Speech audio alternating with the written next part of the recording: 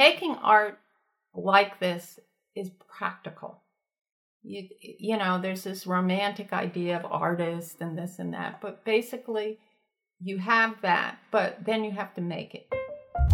Hello, and welcome to Arts In, the podcast produced by Creative Pinellas, also known as AI. I'm Barbara St. Clair, your host, and I am here today with Carol Mickett and Robert Stackhouse, also known as Mickett Stackhouse. And I want to start by asking you about that. What is Mickett Stackhouse? Well, we formed Mickett Stackhouse Studio in order to have a company to represent the work we do.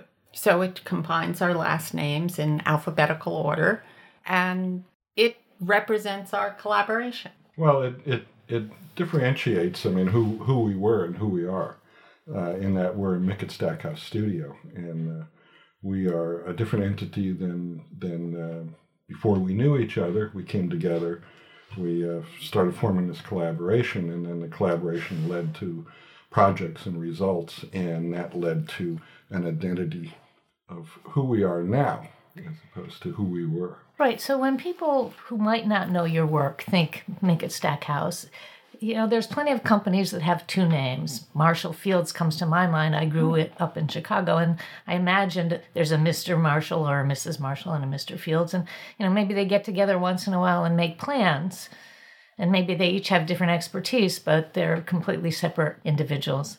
Whereas in your case, you work very closely together, and the ideas and the artwork seem to come from the collaboration. Well, we do come from different backgrounds. So even though I started out as an undergraduate, as an art major, I became much more involved in academics. So I ended up getting a PhD in philosophy and becoming a philosophy professor. So I have this long history of being much more involved in conceptual things and intellectual things.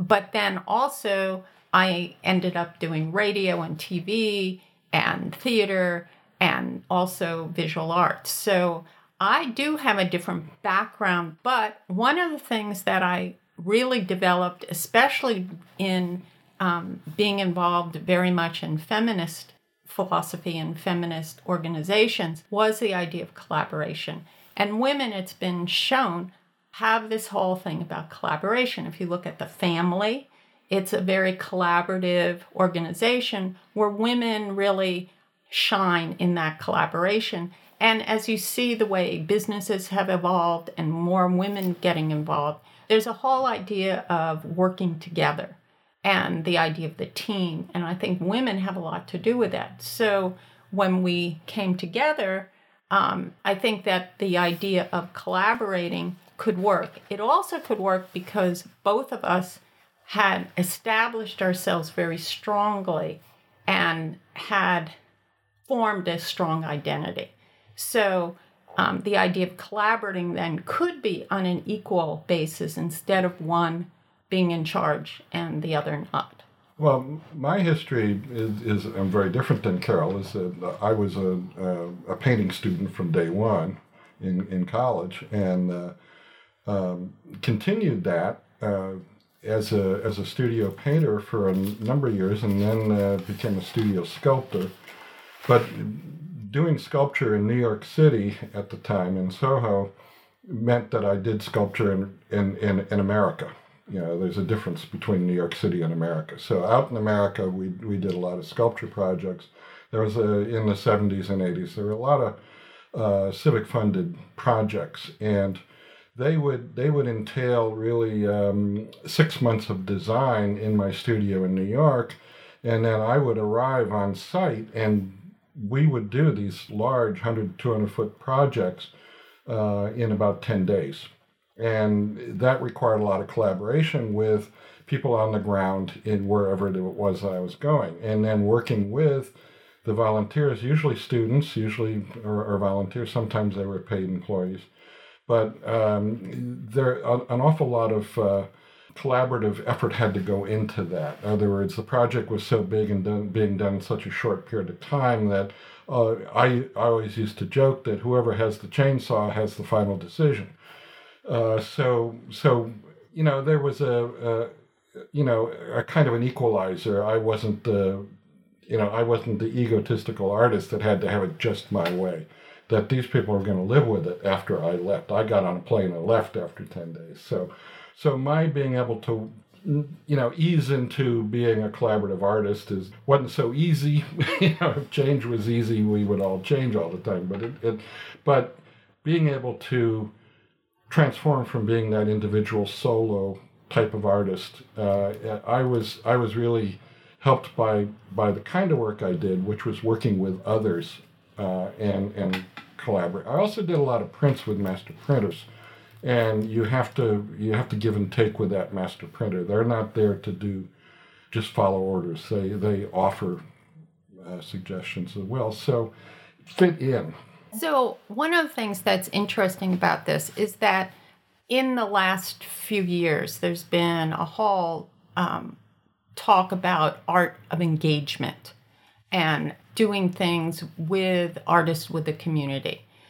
What's interesting about that is that Robert's early work was exactly that. And he has stories about building a big sculpture in Cleveland with all of these children that would come out and work with him. Play hooky, and the community supporting it and all other. And then when we started collaborating, it was the same way. We did these big projects with lots of volunteers. That's exactly was the idea, in that we would go to these places, we'd be asked in, and instead of just going in and delivering a sculpture and putting it down, we would build it there. We would live there. We would engage with the community so that when we left, the ownership was theirs. Even though our name was on it, we thought of it as our sculpture, but yet the community really had made it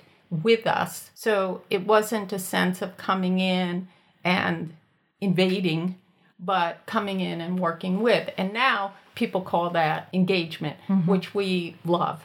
So can you look back on a moment when you both had an aha and said, we can collaborate together, we can work together, our strengths really support each other and our ideas really support each other? Well, one of the first ahas I had goes back to the radio interview, in that Carol's interview was an hour-long live program. And so we had a conversation. It was a show called Art Radio. In Kansas. KKFI, Kansas City. Yeah. So, I was prepared for sort of an interview that I've had many, many times, especially as a New York artist. I mean, it was almost always the same questions, and it didn't matter what I answered. They went to the next question. And but Carol's interview was very conversational, and coming out of that conversation, I felt like, she's on the same page I am. I'm on the same page she is, and it was, and it wasn't the great aha moment. I don't know whether there was a great aha moment. Was there one for you? Other than just realizing that we could work together. I mean, a few years ago, we were working in the studio, and for some reason, we found that tape and played it again. And it was enjoyable to listen to, which was the other thing that was really interesting, is that this interview was enjoyable to listen to for a whole hour, And so, it solidified, I think, a lot of our instincts towards each other. But a great aha moment could have been more when we were in Italy doing that print. We were doing we were the Artists in an International Print Symposium, and we were there producing a print in a convent laundry in Cortona, Italy, and very romantic and exciting area. A lot of art around, and I think we were able to sort of work out some of the things, and it took a while for us to work out the concept of collaboration. I remember we went to the Museum of Modern Art bookstore one day and looked for books on collaboration. We found one. It's a beautiful book. And the typical artist kind of collaboration was, like say Robert Motherwell would do a painting and somebody else would do a poem. Right? And so one page and another page. And so there are these splits of you do this and you do that. And people are constantly trying to shoehorn that information out of us. What do you do and what do you do? All right? Because they think, all right, I'm the visual artist and Carol's the philosopher. But it doesn't always work out that way. It doesn't go that way all the time. We were working together on projects, but we hadn't publicly announced that we were working together because he had a long history of being the artist and I didn't. And I would know, he would know that we did it together. But one thing that did happen for me was the change is I had worked on some film projects. Indeed, the way we really got to know each other is I was hired to make a movie about him, short video. And so Brian Rial had asked me to consider doing a film on a ballet family in New York City. And I thought, wow, that would be really wonderful. And we had just gotten married. And we were talking about it. I was thinking who could be the camera person and all of this. And then we had a talk, and I said, if I take that project, I'm not going to be here. I'm going to be in New York. So why did we get married? Why are we doing this? And why did we buy that building? Exactly. So it was a case of, okay, if I'm going to give up that project, then we have to commit to working together. If not, I'm going, and I'm going to do that. So we talked about it, and we realized that we work well together. As Robert said, we have the same aesthetic. We're both process people. Instead of having a vision and doing the end product, we work really with process, and it allows us to go and change and move on. So I think for me, that moment was a commitment. And then before that, we were dancing and figuring it out. But we did have a show at the University of Georgia. Yes. We still have the sign, Carol Mickett and Robert Stackhouse, a collaboration. And so it was all about the print we did in Cortona. In Cortona, Italy. And the print is signed Mickett Stackhouse. So that's and that's 2000. I think it's year 2000. 2000. So it was just after we got married. So I want to talk about your process. I know that I was at your studio and I was looking at one of your big paintings and you told me you both painted it. Yes. And so I had this realization that when it was signed Mickett Stackhouse, it was because it was literally created. And I, was wondering, do you paint it at the same time? Does one person start? Do you start at different corners? How does that? Sometimes we start at different sides and work towards the middle. It depends on the type painting it is. Sometimes we don't work at one painting at a time. There's quite often many paintings up on the wall. We have some photographs of Carol's working on one painting, I'm working on another painting. If you come back in 20 minutes, we're maybe in different positions, or we're completely off camera working on another thing. So, it varies considerably. We both have very different hands. What an artist calls a signature. It's like handwriting. You make a mark, and they're very different, and that's something we try to incorporate into our work as much as we can. And so yes, we do work on the same thing at the same time. And no painting, sculpture, print, or whatever gets finished, is called finished until both of us say it is. So oftentimes, one person will be working on something and the other person will sit there and say, well, I don't think that's working, or yeah, that's really good. Let's keep going in that direction. Maybe we should try this. So there's a dialogue that goes on with what we're doing, which is different from when you work on your own. Because when you work on your own, you have to make those choices and you have to stand back and say things. One of the things that happens with us is we get feedback from the other person. And sometimes that's good and sometimes that isn't, because sometimes it interrupts what you're thinking and the way you want to go. But in the long run, the trade-off's really good, because there aren't many things that a really trusted collaborator can do. For example, last night we were at a poetry reading, and one of the questions was, how do you know when you're finished? And their response is, well, it's good to have readers that you trust, because they can help you know what works and what doesn't, and when what you've written should go out to the public.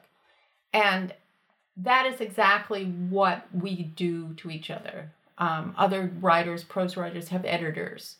Artists have curators. They're people who have trained eyes or trained brains or trained ears who can really sort of help you to assess. But it depends that that person has the knowledge of what you're up to. And in our case, we have such intimate knowledge of the work we do. Mm-hmm. Well, we trust each other that way. I mean, we also know that each other can push the other out of their comfort zone into something that's more of a chance. But we trust that. That's exciting, I think, because you don't really know what's going to happen. And I think for me, deciding to become a collaborative artist was one in which, especially making paintings in the studio, the process would be to start 15 paintings and then just go from there and do a lot of decision making, both in the head and just physically by doing something. And collaboratively, you have to stop and talk about it. You have to talk it out. And sometimes you don't need to, because we're on the same wavelength if we're both in the studio exactly at the same time working. But even though we trust each other collaboratively and having that soundboard, we have some good friends that we almost always invite over. They're highly accomplished people, a museum director. And in fact, this person gave me my first museum show back in the early 70s. So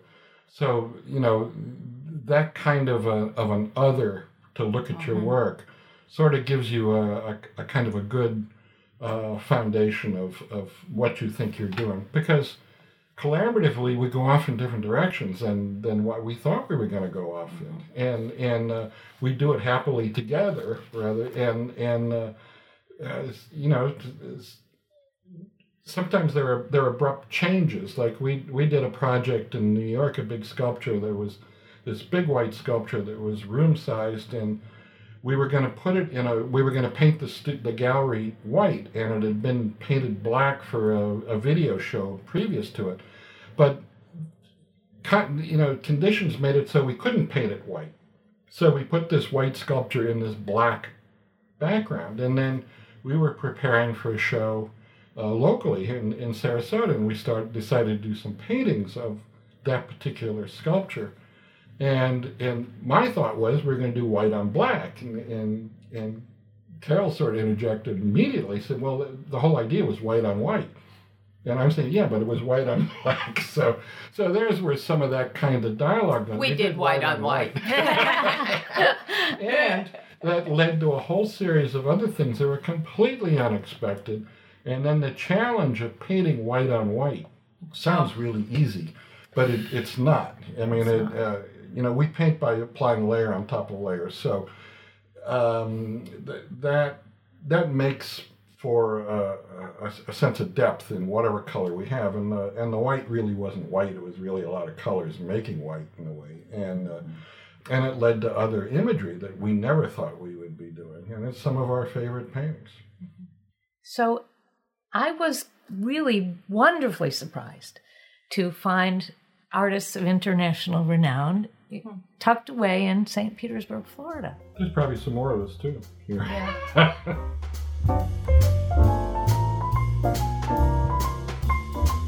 We met in Kansas City, Missouri, and we were ready for a change. And Robert got an endowed chair at the University of Georgia, in Athens, Georgia, and I was just finishing up a project. I was finishing up the PBS special on the history of Kansas. History of art in Kansas City, but I was also doing another project, a video history of Kansas City. I went back and forth and finished that. But we needed a place to live, and we did want to move to New York City. But when we went to look at places, it was too expensive, too small, and Robert's mother lived in Gulfport. And he is a founding charter student of USF in Tampa.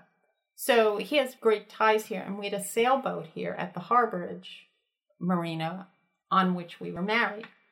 And so we one day decided we would drive around and look and see if there was any place to live. I was not too keen on living here because I was still in the St. Petersburg's where you retire mode.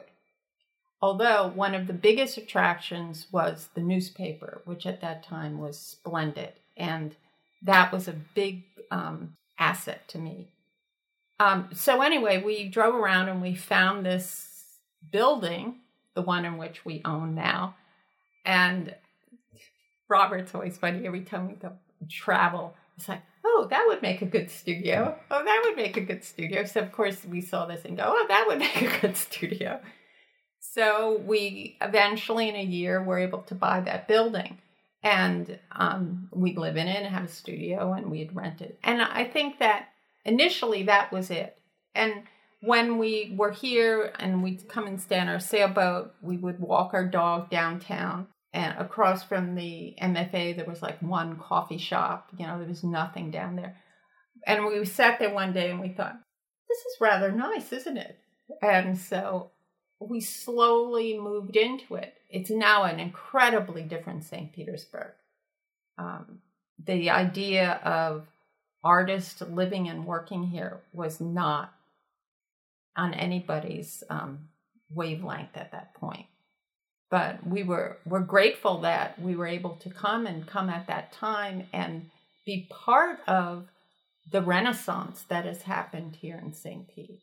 I think it's a different age now, too. I remember a show that was at the Moran Arts Center of a group of people that worked kind of collaboratively, and a number of them were recent graduates from USF graduate program. But they were scattered all over the country, and they were hooked on the internet together, and it was just as if they're in the same neighborhood.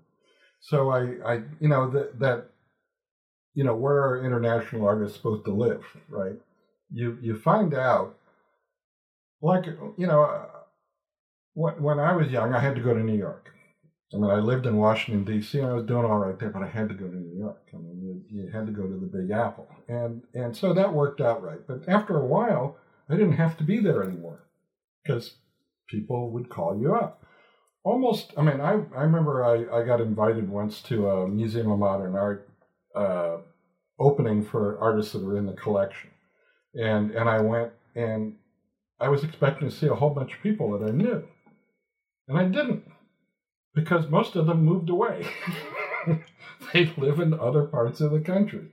So, you don't have to be in this, in the middle of it all. How many Hollywood actors live in Hollywood nowadays, And so it's a sense that you find a place. And what we found was a building that had to be big, downtown, on the water, and, in Florida, which neither one of us ever thought we'd end up in again. I'd left it before, saying, don't let the door, hit you in the rear end when you leave, in order to go north and deal with it. We're both Northerners, by the way. She's from New Jersey, I'm from New York City. So we have that kind of an attraction, and we're saying, what are we doing here in the middle of summer? But it's also, that building is a great place to work, and we can work out of here. We can work from here as well as here.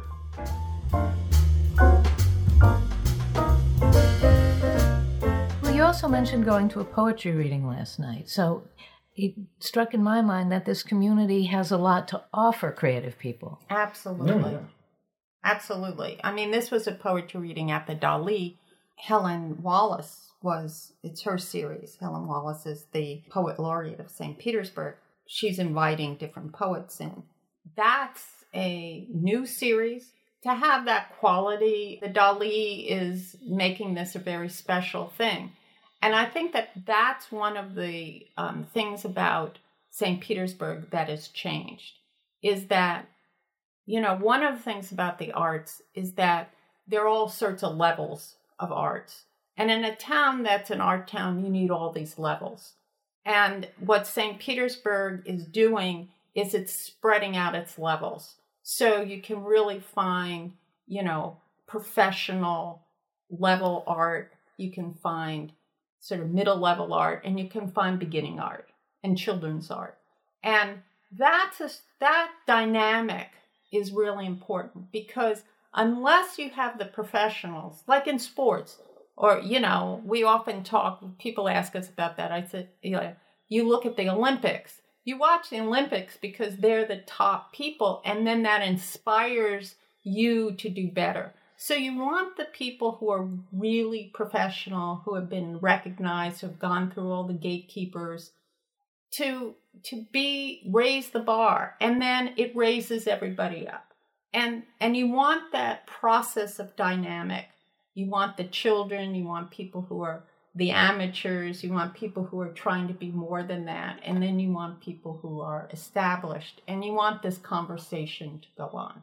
And it's a slow process of this sort of creating these different layers in a way, because I think when we first came here, and when I knew it from visiting my mom, that art in the area was, if you said you were an artist, you were an artist, and it was there was no there was no somebody's been doing this all their life, or somebody just started doing this 2 days ago. They're still all classified as artists, and it's not the artist that changes, it's the attitude in the community. And we went through a lot of, we'll put some money into it because it's good for the children, right? And it took a long time for say an institution like the Dali to convince the community that culture brings dollars. Living in New York City, I understood, and they talked about it in New York City a lot, that I think the third largest business in New York City is the cultural arts. You have banking, you have Wall Street, that kind of thing. And yet they understood the billions and billions of dollars that the arts brought into New York City. So they treat it professionally, right? And it takes a while. You can say, all right, you have somebody running a city say, we're going to do this, but you got to have the 2 million people that are surrounding this area to sort of buy into that and say, all right, there is a difference between the person that has just decided to start making art and the person that's been doing it all their life. So that it's a major commitment. Somebody who's not only been doing it all their life but live off of it. That becomes a major accomplishment, and I think it's good for young artists to see that is possible. When I was an undergraduate, my mother's reaction was, I want you to do what you want, but I don't want you to starve. And she continued that kind of mindset about my being an artist up till 10 years ago or so. A little bit more than 10 years ago. It was something she never quite got her head around, the fact that I could make a living off of this. And and I was lucky that I had two teachers at USF that when they asked me what I was going to do when I graduated, I'm going to go to New York and I want to become successful. And I said, you can do that. This was back in '67 when people said, you can't do it. You might as well say you're going to Hollywood and become a movie actor. So, but to get that kind of encouragement and then to maybe believe them, I don't know. I didn't do it that way. I went to Washington, D.C. and stepped up to New York City, see if I could work professionally with professional artists that I knew of before in Washington, D.C. I think that what Robert's talking about really is something that crosses many, many disciplines. I think there's a view in our culture now, and I think it may come from this whole new entrepreneurial push that people can do whatever they want and they can quickly become a success. And entrepreneurial celebrityship. Right. And what Robert's described is very similar to my life. You have to work through and work a lot to get to a point where you're a professional. And I think we see a lot that, especially younger people, they want to skip that and become famous. And I think that is something that permeates our culture at the moment. And I think it's the romanticism about being famous and a celebrity. I think it's also a lot that you see in the .com world where people look like, overnight they become a big success, and all of these, shows on TV where you're discovered and all of a sudden. And not to know that that's a rarity and not the norm. And that even if you are chosen, the work that's involved in staying in that position and maintaining it, we don't see because it's not sexy or something. And that's one of the reasons why when we make art, we try to do it out in public, like making the sculptures. And people have remarked to us about that, that, they don't really understand what it takes to make a piece of art, because what they see is the final project, and instead of the process. And we have, in our Chattanooga sculpture, we have that long series, and we showed it once. And it was Lothar Uhl, who recently has passed away, was a great supporter of the arts in St. Petersburg. He was just fascinated. He said, you should show that all the time, because people don't understand how much it takes to make something. It was a timeline from beginning to end, loading the car, putting our dogs in it, stopping at a rest stop so they could go. and the final day when everybody that worked on the project was standing underneath the project, so it took 8 months? Yeah, we would get photographs from people who were walker-bys, people that walked by that were constantly involved in our building. They couldn't participate because there was welding going on, so it was an OSHA site, and we had to wear safety gear when we were in there as well. So, but they were committed to the project.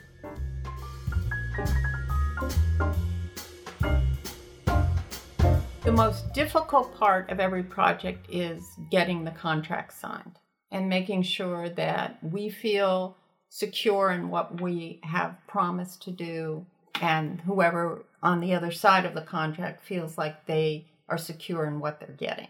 And that's a hard thing to work out. And when you're working with a government, like a city or a county or a state, there's all sorts of regulations and requirements that sometimes make it more difficult than easy than if you're working on a private commission. I mean, making art like this is practical. There's this romantic idea of artists and this and that, but basically you have that, but then you have to make it. You have to know it can stand up, it meets requirements, you can pay for it, it's going to last. There's so many practical considerations. And I think that one thing people don't understand is a budget. So there are a lot of costs in making a big project. And one of the things that happens a lot is artists don't budget it correctly, and then they end up making no money or paying their own money.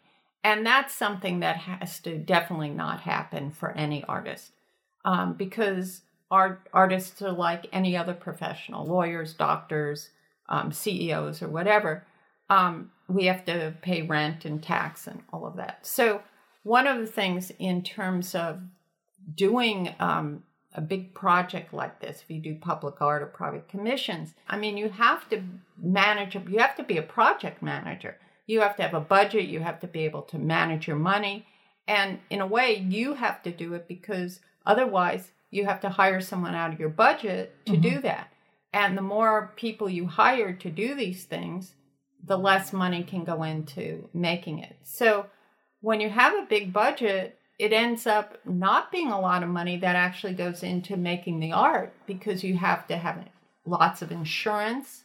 You have to have engineers. You have to, pay for studios. You have to pay the materials. You have to pay a fabricator. You have to pay an installer. You have to get permits. You have to do on and on and on and on, maybe pay to close a road. So there's all of this peripheral stuff that's essential to making it work, but all of that comes out of your budget. And I think that in terms of art is something that a lot of people who aren't involved don't understand. They think, why would an artist get that much money? It's just like an architect or a developer. It just is often our perception that art is this easy thing to do that anyone can do, and you do it out of love. It almost seems though, have to ask is like, why not just go back to painting? Well, we do that. The thing is that even though we do these very large projects, we're really a design team, and this isn't made in a vacuum either, right? And so we have to continue our creativity, and we're not always just going from project to project to project. I mean, wish we could, but there are lulls, and in between that, we supplement things. We inform ourselves with what we do painting-wise. Following the Richmond project, we did a painting show in Richmond, sort of about what the Richmond project was, and we did that in last December, and it was very well received, and sold some things and things like that. Did some very large pieces, and here, because of the space available and maybe the market here, we have professional price points for our paintings, and so a large painting here would be out of the question, I think, for a lot of people. And but doing smaller paintings, we can bring our price points down and introduce ourselves maybe more to the community of collectors, which we hope is building. I mean, that's something that has to happen, is this art awareness that goes, that has to go hand in hand with, well, you have young artists moving here, you have other mid-career artists moving here, you've got to have young collectors, mid-career collectors, and things like that. That's also the responsibility of a community. And we can help that by, not putting an out-of-price painting show in where people are going to just have tremendous sticker shock over that, and we can't help that, like it's an accumulative effect of market value that you have over a lifetime as an artist. You can't have a show up north and say, all right, I'm going to have a show down here where the same paintings are being sold for a quarter. You can't do that because that gets up to there, and then people are, that's unethical as an artist. So you can't do that kind of stuff. It's immoral. You asked the question, why don't we just do the paintings and prints and not do these big projects? And that's a really good question. And I can't imagine not doing the big projects. I think it's the way we think. I think it fits with this conceptual eye we have to looking at places. And even when we do painting shows, where we curate the shows to create a place. So everything's connected. And I think it's just the way I think about things. And I'm always organizing things, how they relate. And so I think that's really the art we do. The very large scale projects are sort of one aspect of who we are, and doing the painted images or the two-dimensional images, prints or whatever, is another aspect of who we are.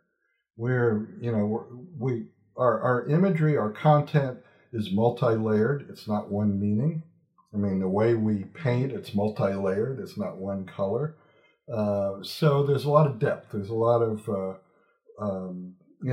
we've alluded to layers before of information or whatever. Structure. And I think that's very much a part of who we are. I mean, it's like food, I love a big bowl of spaghetti and a salad. And I always joke, Carol says, what do you want for dinner? A big bowl of spaghetti and some salad. We never eat it, maybe once every 4 months, something like that. But that's a thing, but if you ate that every day, you wouldn't want it anymore. And the same thing with somehow or another, doing two-dimensional work and doing three-dimensional work brings you into a whole different set of involvement. Two-dimensional work, you are really in control of your universe. You don't have to adhere to any laws of anything. You just go over here to the Dali and see, you can float things and do all sorts of stuff image-wise. But when you make it three-dimensional, when you make a sculpture of it, you have to be aware of physics. You have to be aware that you're in the universe. Gravity works, and that there's structure, and there's this, and there's that. So they're both in orbitally satisfying things to deal with. And quite often, during the course of a day, you might start out doing one and end up doing the other. Right? So I think that's an important part of a balance, I think, about being creative. And you can apply that to content as well. And I think that's what we spend a lot of time doing. We pick our imagery based on this kind of multi-layered. But when you think about a painting, you can think about, okay, I'm going to do this painting. But then you have to think about, where's it going to go? How's it going to hang? Then all of a sudden, you are looking at a place. So we know that the wall you put a painting on changes how the painting looks. Mm-hmm. What's around it changes it. Early on, I remember in I guess it was either the 60s or the 70s, there was a long discussion about gallery walls being white. And so, if it wasn't white, the painting, looked differently. Now you look at museums and the walls are different colors. And that color influences how you look at the painting. We did a project commission for USF St. Pete where we did 4 paintings that were a unit and then another big painting. And what we did with those paintings is we embedded them in the wall so that they became part of the building rather than just hanging on the wall. So it created it as part of the place. Sure. And I think that I'm looking around this room and seeing, framing a painting is so difficult because it changes how you will see the painting, what color, how it limits it. If you don't have a frame on it, you have an expanse. And one of the things about framing I've never understood is you go to these frame shops and they give you a little corner.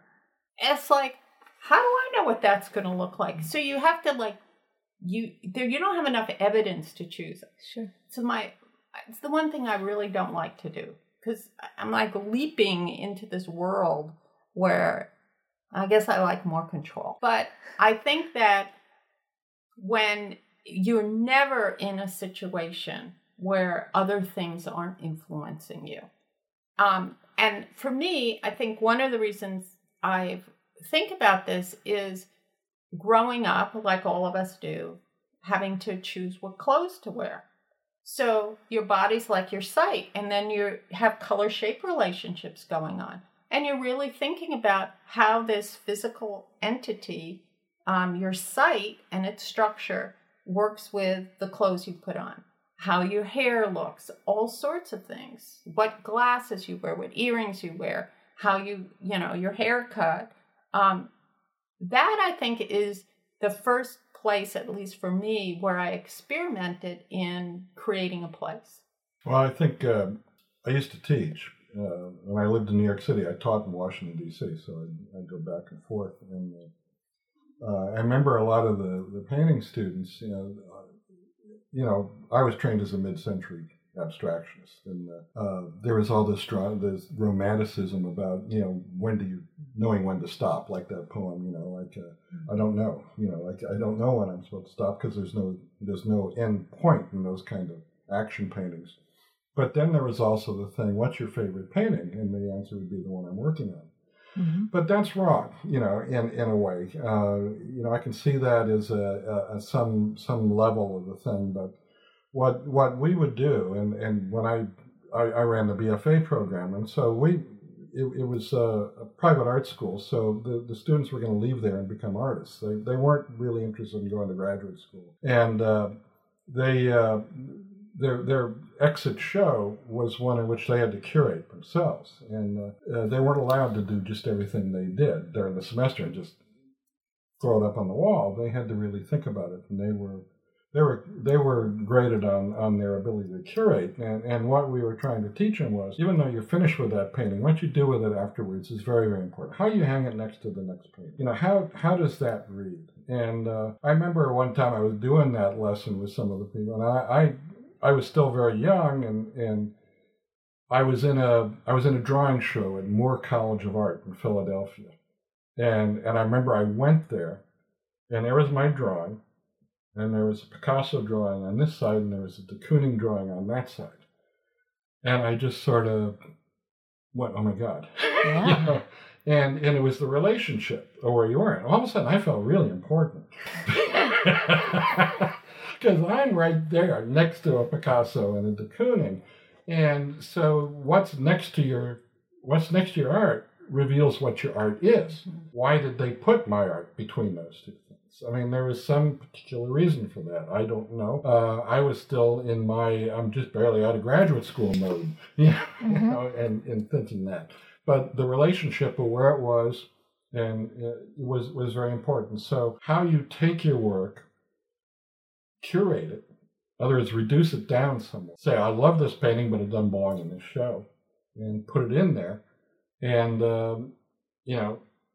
that is extending the life of that painting beyond just the act of making it. And so many people get into that. A lot of young art students, like that. I got in trouble at the University of Georgia as I was the Lamar Dodd Chair, which I was brought in to expose the students to professional thinking about art rather than my being a faculty member that's worried about whether they're going to graduate or not, right? So they're supposed to see it that way. So I remember in a graduate seminar in drawing, I brought up the word practicality.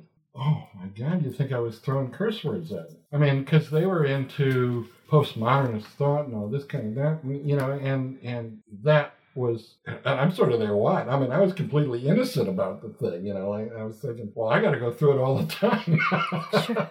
I got to worry about that all the time, and yet they're thinking it's a bad word. They're not supposed to think it, because they're supposed to be off in this theoretical world that has is lacking a lot of reality, and it's going to be harsh reality for some of them. And that's why this school had the wisdom to bring in Lamar Dodd chairs who are practicing artists.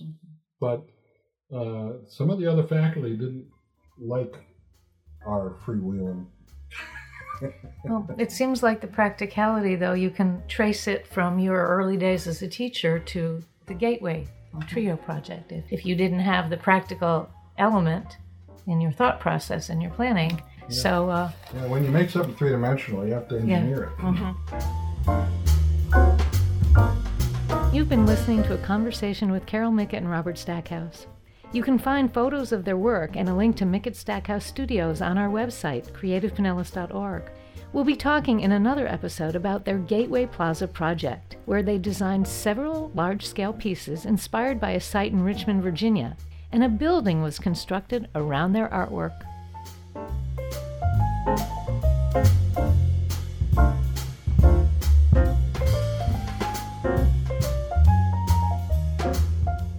been listening to Arts In, the Creative Pinellas podcast, sponsored in part by the Pinellas County Board of County Commissioners, Visit St. Petersburg Clearwater, and the State of Florida Department of Cultural Affairs.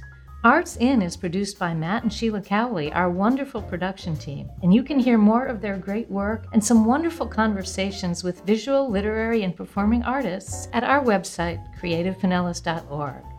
This is Barbara St. Clair. Thank you for listening.